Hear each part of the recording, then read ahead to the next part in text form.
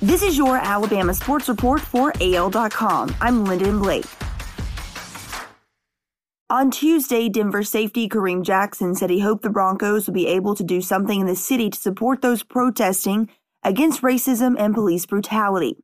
On Saturday, Jackson and more than 50 of his teammates led a march in Denver. Among the players taking part was Jerry Jeudy, who, like Jackson, is a former Alabama standout. The rookie arrived in Denver for the first time this week. NFL teams have had to hold their off-season programs online this year because of the coronavirus pandemic. But Washington Redskins wide receiver Cam Sims still has been able to do more than computer work in preparation for the 2020 season.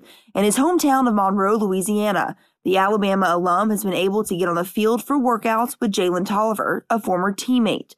Also a wide receiver, Tolliver played in 3 games for the Arizona Cardinals in 2018, was on the rosters of the Tennessee Titans and Kansas City Chiefs last summer, and played for the Tampa Bay Vipers this year before the XFL folded. Tennessee offensive coordinator Arthur Smith would prefer to lessen the Titans' dependence on Derrick Henry in 2020. Last season, wide receiver A.J. Brown averaged 20.2 yards per catch to reach 1,000 receiving yards as a rookie.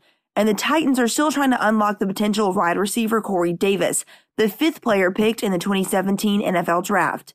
We have a lot of explosive guys on our offense, Smith said during an online press conference.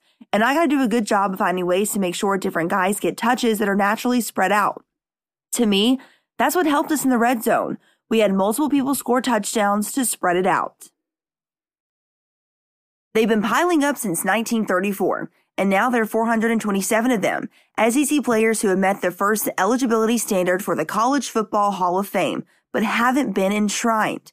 After a delay of 1 week because of damage incurred by the College Football Hall of Fame during protests in Atlanta, the National Football Foundation has scheduled the release of the ballot for the College Football Hall of Fame class of 2021 for Tuesday.